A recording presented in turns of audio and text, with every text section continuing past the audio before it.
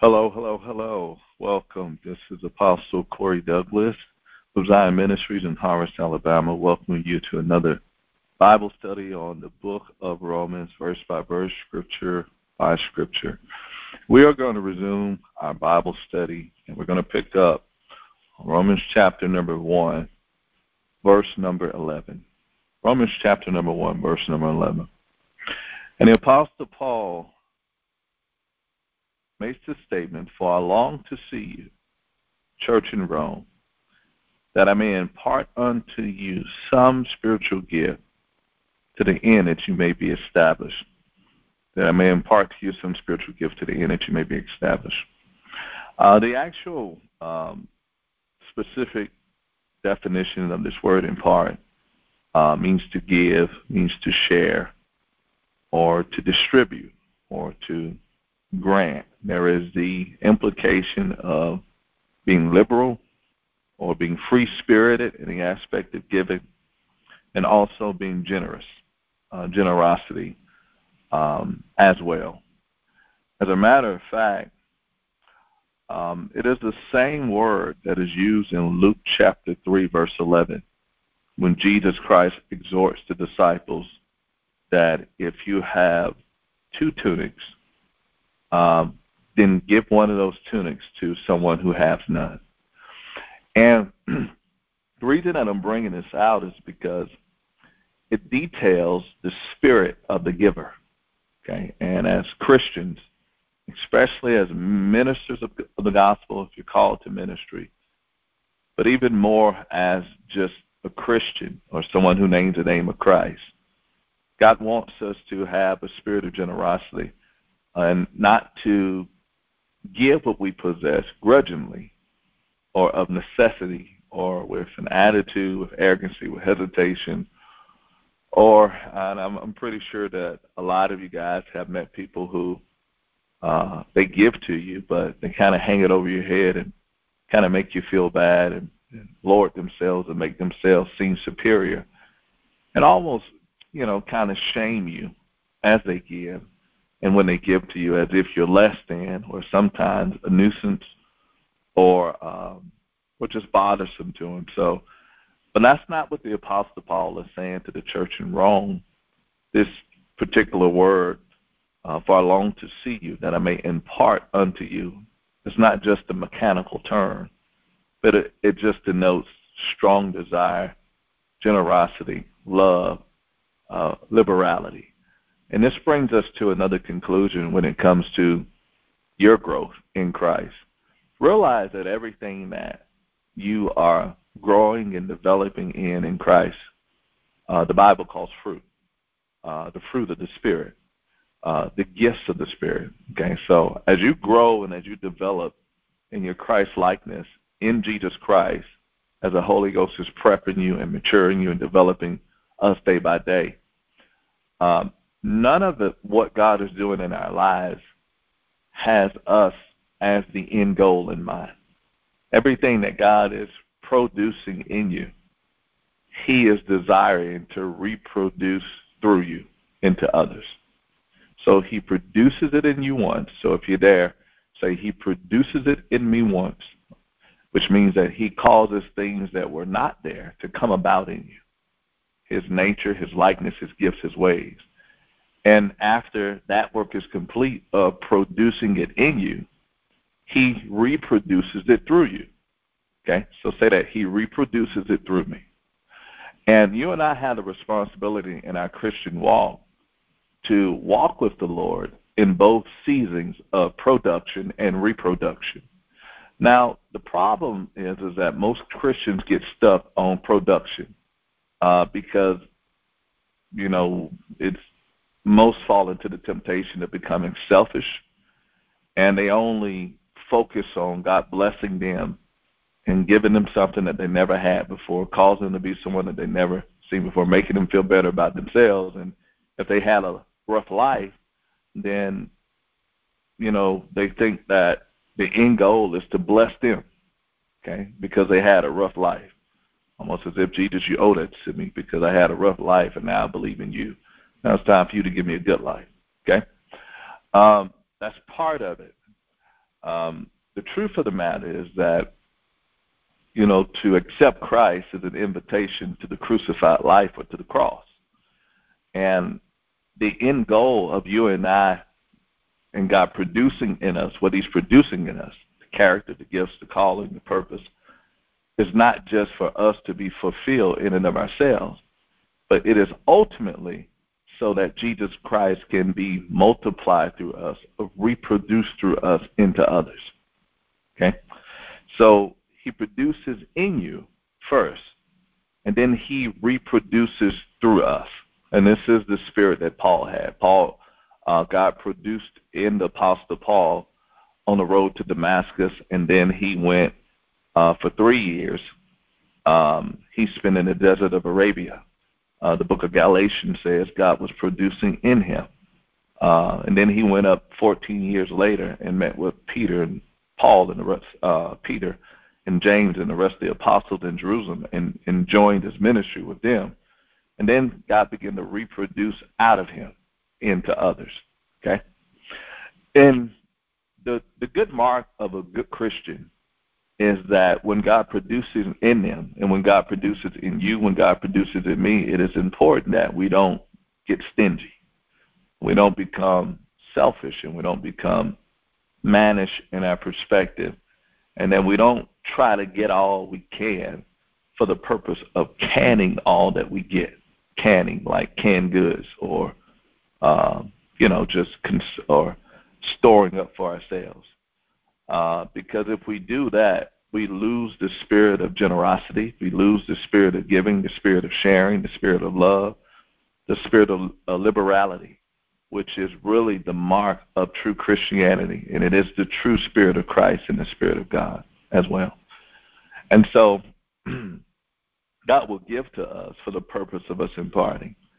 And if the Father can develop in you and I the spirit of giving, and we can move forth with the mentality that we're receiving to, at some point, impart what we have received into someone else, then we'll find ourselves walking in even a greater abundance of that which we possess, because God will begin to increase the seeds that we're sowing into others, and we will be the direct recipients of that harvest.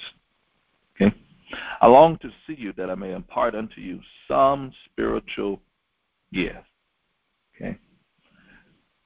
To the end that you may be established. And we established last week that gifts of the Spirit can be imparted. Okay? They can be distributed. They can be granted. They can be shared. They can be given under the leadership and the direction of the Holy Spirit.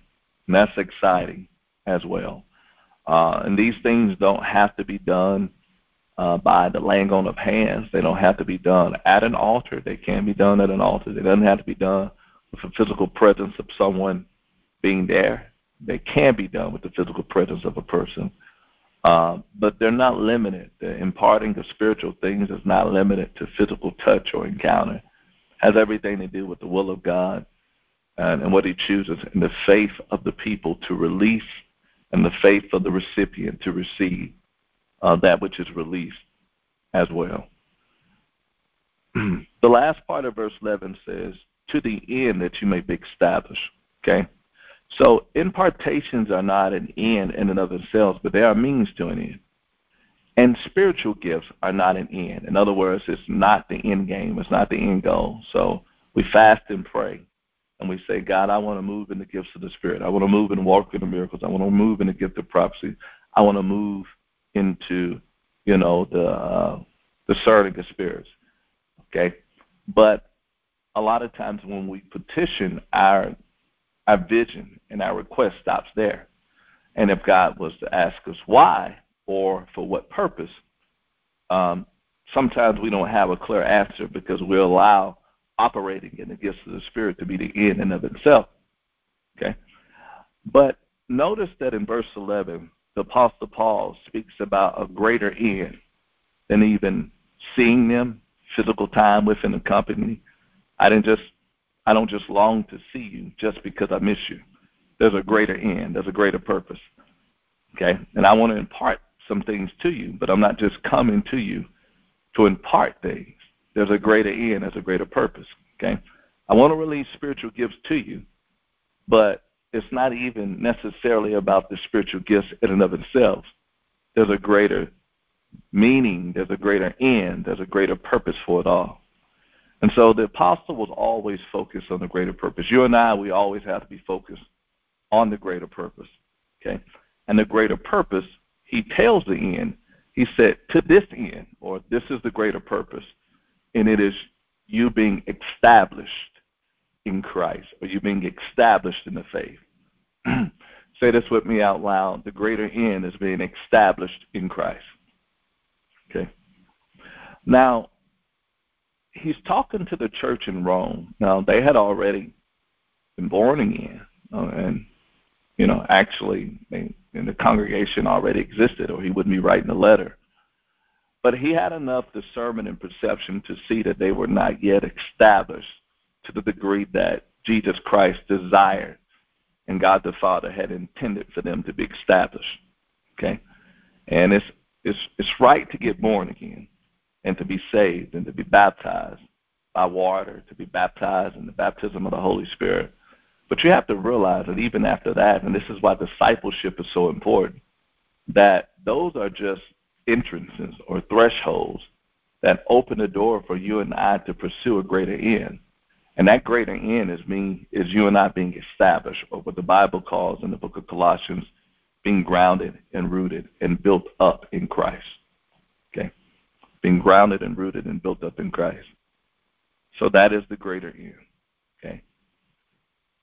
When we look at this word, establish, it means to be made stable or to be placed firmly. It also means to be strengthened. And I love this definition, to be rendered constant. Okay? To be confirmed. Okay? It means to be set fast or literally fixed. And this last definition that I want to share, the literal definition of this Greek word for establish means to turn resolutely in a certain direction. To turn resolutely in a certain direction. Now, just by the nature of this word, to turn resolutely in a certain direction, if you've studied your Bible, if you've been around Zion long enough, you know that we've taught on the definition of the word repentance or repent, which means to change or to turn. Okay?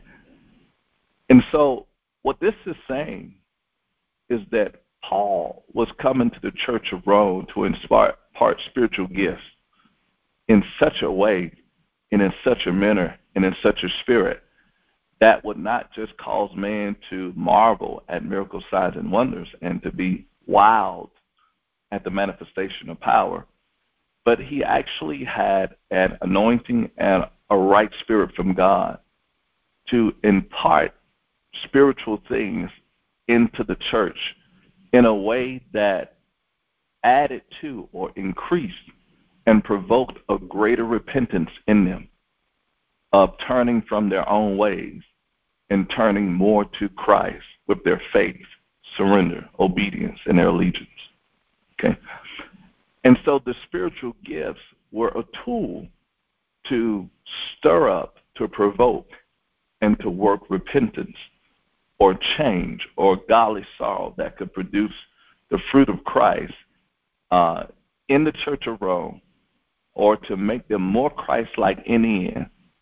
And the gifts of the Spirit were being released in such a way that was allowing this church to become more Christ-like in every area of their lives. And I think that that is the true purpose of every gift, of every calling, of every talent, of every skill that we have, of all that God has entrusted to us, that we render back unto the Lord in obedience to servitude to Him. It should be to utilize who we are. And I don't care if you're singing, if you're serving, if you're preaching, if you're teaching, if you're prophesying, if you're ministering to the sick, if you're giving to the homeless, if you're clothing those that are naked, the end game or the end goal or the ultimate purpose is for Christ to be formed in his people to a greater degree in all that we do. Or for those people who are not a people who don't know Christ to come to know him and to be found in him. Okay, let's move on. Verse number 12. He goes on to say, that is, that I may be comforted together with you by the mutual faith, both of you and me. Now you say, what does this mean? Okay, in order to understand this statement, you have to reference back to verse number 8. Let's go back to verse 8. Apostle Paul tells the church in Rome, first, I thank my God through Jesus Christ for you all, that your faith is spoken of throughout the whole world. Okay? So remember we talked about the witness of their faith in that day. Let's go back to verse 12. He says, that is, that I may be comforted together with you by the mutual faith, both of you and me. So the Apostle Paul respected their faith. He respected their international, their worldwide testimony. He didn't approach them as being superior, as one that had more faith, because their faith had been testified and heard about throughout the entire world. Okay? He actually approached the Church of Rome in expectation and encouragement to find the same faith in others that he himself possessed in the Lord Jesus Christ. So in other words, it was almost a desire of his to be there, to be around good company of believers, of those who believed like he believed, of those who adhered to the faith and to the gospel of Jesus Christ, just like he did. And he was telling them that their faith would bring comfort to him. And he believed that the faith that he possessed in Jesus would also bring comfort and mutual consolation to them as well. Okay? So it was like a fellowship, a joining, a reunion of like precious faith. And we all know how beautiful reunions can be of those who believe the same thing, who are of the same spirit, of the same mind. There's a kindred spirit there. There's a sense of strengthening, refreshing, and comfort that derives when you're able to connect with people on that level. Verse number 13. He goes on to say, now I would not have you ignorant or without knowledge, brothers, that oftentimes I purpose to come unto you, but was led hitherto, that I may also have some fruit among you also, even as among other Gentiles. Okay? Now I would not have you ignorant. Now remember we talked about in verse 10 that the Apostle Paul expressed a desire to see them, but he was praying for God to give him the release in order to go and see them. God had not given him that release in the will of God, but he was still praying and waiting on that release. He goes on to it a little deeper in verse 13, and he said that I purpose to come to you. Now, he did not say that the Lord had purpose for him to go, and he did not say that the Lord had given him the permission to go. But he said that, because I long to see you, I set my heart, I purposed in my own heart to come to you. He said, but in that purposing, I was led hitherto. Now that word is translated as hinder. Okay? I was hindered. So he was hindered, okay, from coming. Again, let me say this again. He was hindered from coming, though he had purpose in his heart to go. And he went on to say, the reason that he wanted to go to see them, that I may have some fruit among you also, even as among other Gentiles, that I may have some fruit. I want you to think about this as a believer. Because Paul was mission-minded. He was no nonsense. He was Jesus or nothing. He was just sold out for the call and for the commission. And in all of his engagements, all of his socialization, all of his interactions, he was strategic. And he had one thing in mind, the formation of Christ in his people or in everyone that he met. And so he didn't just show up to catch up on old times. He did not just go places to see people just because he hadn't seen them simply in a long time. He was always about the Father's business and what he was called and saved and converted to do, which was to be a light unto the Gentiles. Okay? So he says, that I might have some fruit among you also.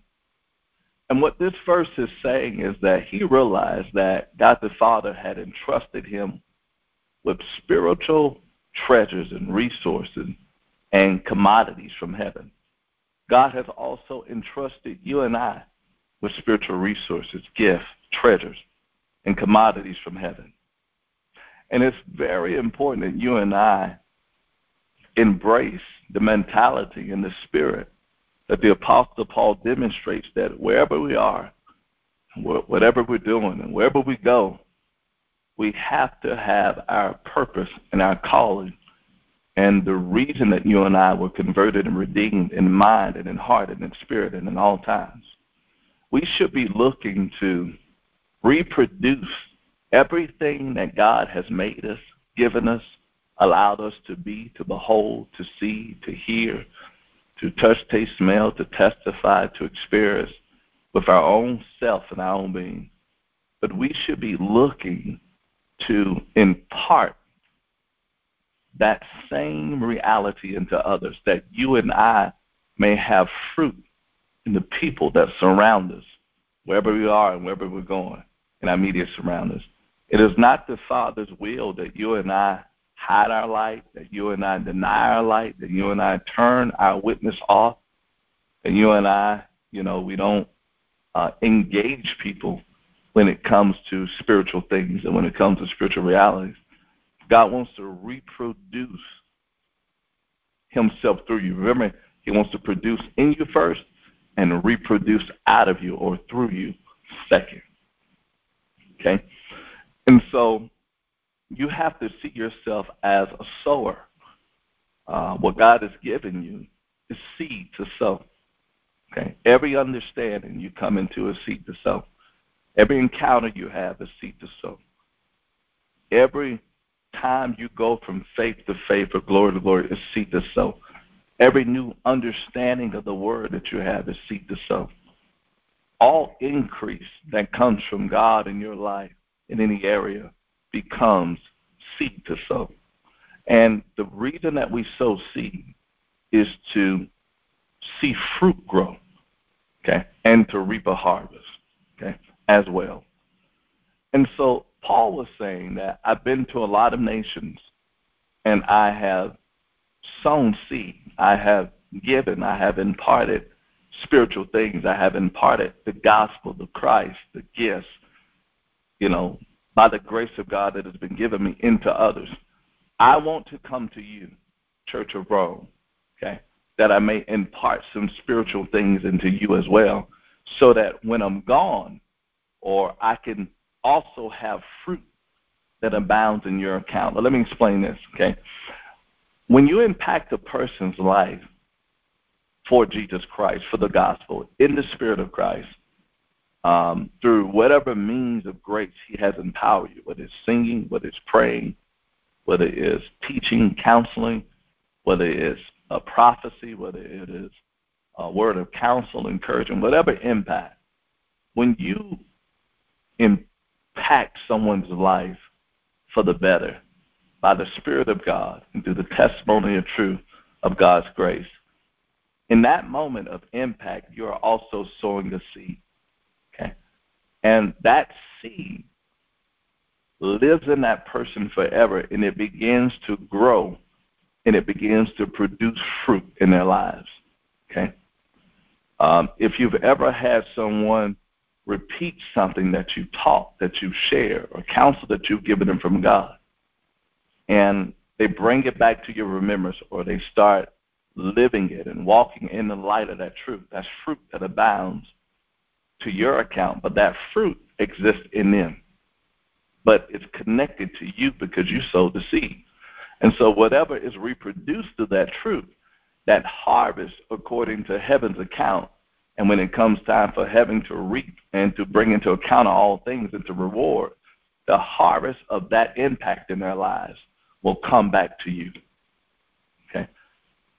And so Paul understood this, and it brings to light the words of our Lord and Savior Jesus Christ. Store not up for yourself treasures on earth, okay, that do corrode, or thieves can break in and steal, treasures that corrupt.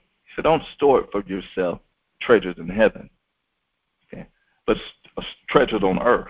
But store up for yourself treasures in heaven that are incorruptible, where thieves cannot break in and steal, where neither does corrupt or corrode, and there's no diminishing of it.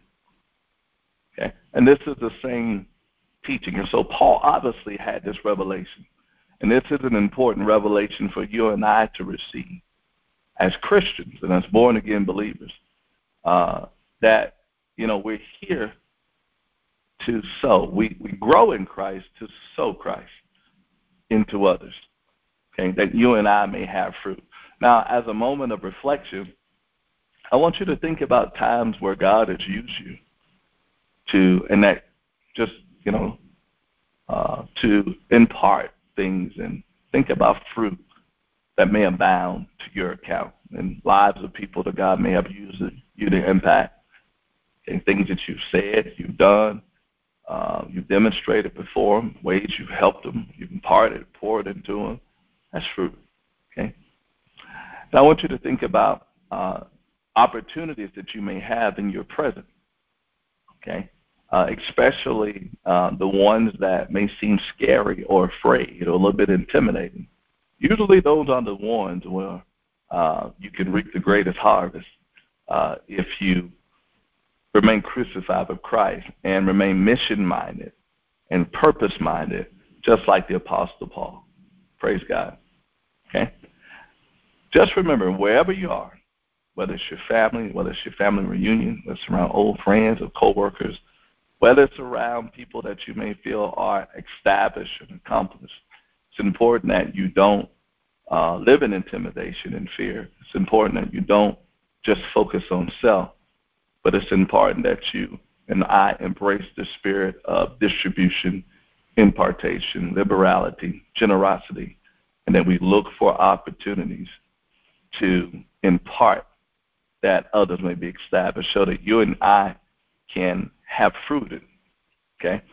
Now, if a Christian does not do this, then, and if they don't order their life to do this with intention, in the spirit and in the way that God has instructed and pleased, then it's very possible for them to, if they enter into heaven and to be a bit impoverished, or to even know that there is no poverty in heaven compared to the rewards of others, compared to the payoff of others, compared to the recompense that others may have received. It's very possible to make it into the gates and to be kind of poor, or for it to be evident when we make it in that we live life for ourselves on earth instead of for the Christ, okay? And we didn't take up our cross. You say, well, how will heaven know? Nobody has to say a word. All we have to do is look for fruit. How many people that are up there is your testimony living in? Because everyone that your testimony or that the impact of your life and ministry lives in heaven, when you get to heaven, will bear witness of it. And those things will be brought to light. And those things will be discussed because they are being recorded, and they will be rewarded, not only in this time, but especially in that which is to come. So it's important that you and I purpose in our heart that we are not going to be a fruitless people, but we're going to be fruit. Jesus said, you have not chosen me, but I've chosen you and ordained you that you may go and bring forth fruit, and that your fruit should remain. That fruit is people established in Christ. Well, God bless you. Thank you. Praise God for your attendance. That concludes our study on the book of Romans for this day. I pray that something that was said brings increase and brings out the Christ-likeness in you to a greater degree.